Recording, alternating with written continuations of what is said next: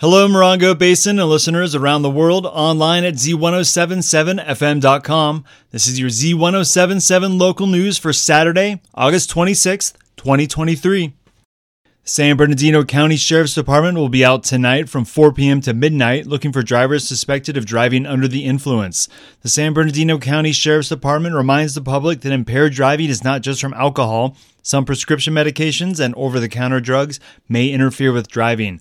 While medicinal and recreational marijuana are legal, driving under the influence of marijuana is not. Drivers caught driving impaired and charged with a first-time DUI face an average of $13,500 in fines and penalties, as well as a suspended license.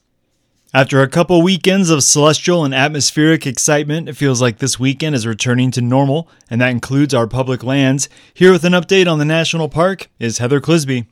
Joshua Tree National Park has reopened after Tropical Storm Hilary dropped 2 inches of heavy rainfall onto the park. Flooding from the rain washed sand and debris over the roads and trails, but the national park reports that staff has been working very hard on clearing roadways, trails, and campgrounds throughout the park. All campgrounds in the park are now open except Bell and White Tank, which are closed for the summer season. Wilderness backpacking is also open, with the exception of Pine City and Covington Flats, which is closed through Monday. Reservations are back open and can be made at recreation.gov. A full fire ban is still in effect. Temperatures are back up in the triple digits and fire dangers persist despite last weekend's rain. Wood burning and charcoal fires, including campfires and charcoal barbecues, are prohibited.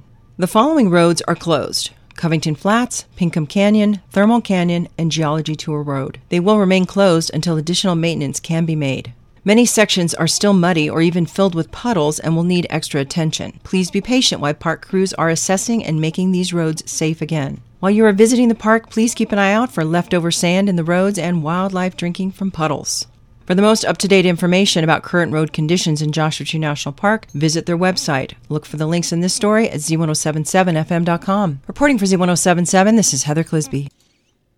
Park managers have reopened 49 Palms Oasis and the trail to the Oasis. The area was closed in early August to allow bighorn sheep undisturbed access to surface water. However, the recent rain event has refilled water sources in the park, increasing water availability for the wildlife. Though the area is open, park rangers recommend saving the hike until there is cooler weather. The 49 Palms Trail is only 3 miles round trip, but it's deceptively difficult. There's no shade along the trail, and changing elevation and uneven footing makes the 3 miles feel a little bit longer than some hikers may expect. More information on visiting during the summer heat at Joshua Tree National Park can be found at a link at this story on our website, Z107.7fm.com.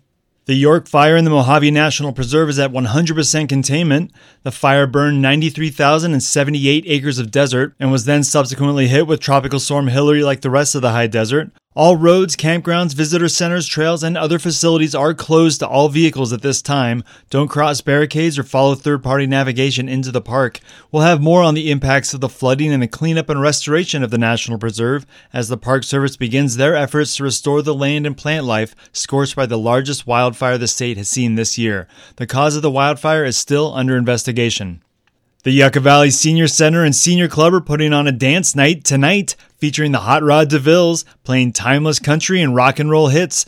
The band is local to the Morongo Basin and features resident talent who are often referred to as the local country boogie band. This Saturday night dance, hosted by the Yucca Valley Senior Club, will include a light dinner provided by West Coast Gourmet Hot Dogs, featuring traditional picnic favorites. Enjoy great music, dancing, and dinner for only $10 admission per person. That's being held at the Yucca Valley Senior Center from 6 to 8 p.m. tonight at 57088 29 Palms Highway. In case you haven't heard, the auxiliary of the 29 Palms Eagles is having an old-time ice cream social this Sunday at 2 p.m., and they'll be serving everything from ice cream cones to banana splits with shakes and delicious sundaes, all to tempt your sweet tooth. Come on down and join in on the fun. This is one of the many fundraisers that the 29 Palms Eagles put on to help benefit our local charities. That's Sunday at 2 p.m. at the Eagles Lodge in 29 Palms. Tropical Storm Hilary hit some of us harder than others, and for one very special tree here at the radio station, this tropical storm was its last. Here to pay his respects to a longtime coworker is Gary Daigneault. Already the victim of bad driving, Tropical Storm Hilary was the final straw. Since 1989, when Z107.7 first went on the air, morning show co-host Les Taylor would refer to the weather palm as our indication of wind direction and intensity.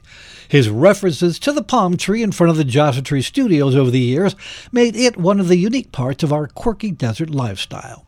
In the summer of 2022, a sloppy truck driver hit it and had remained at a 30-degree angle, albeit still flourishing. Alas, the winds of Hillary proved too much for the struggling plant and was found on the ground, partially on Halley Road, Monday.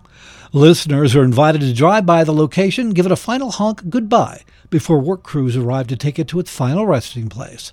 For Z107.7, I'm Gary Digneau.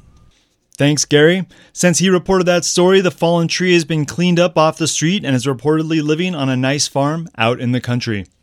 And that's your local news. You can hear local news 7 times a day, 7 days a week at 7, 8, 9, noon, 4, 5, and 6. More Morongo Basin residents get their local news from Z107.7 than any other source. Reporting for the Morongo Basin News Leader, the award-winning Z107.7 News, I'm Robert Hayden.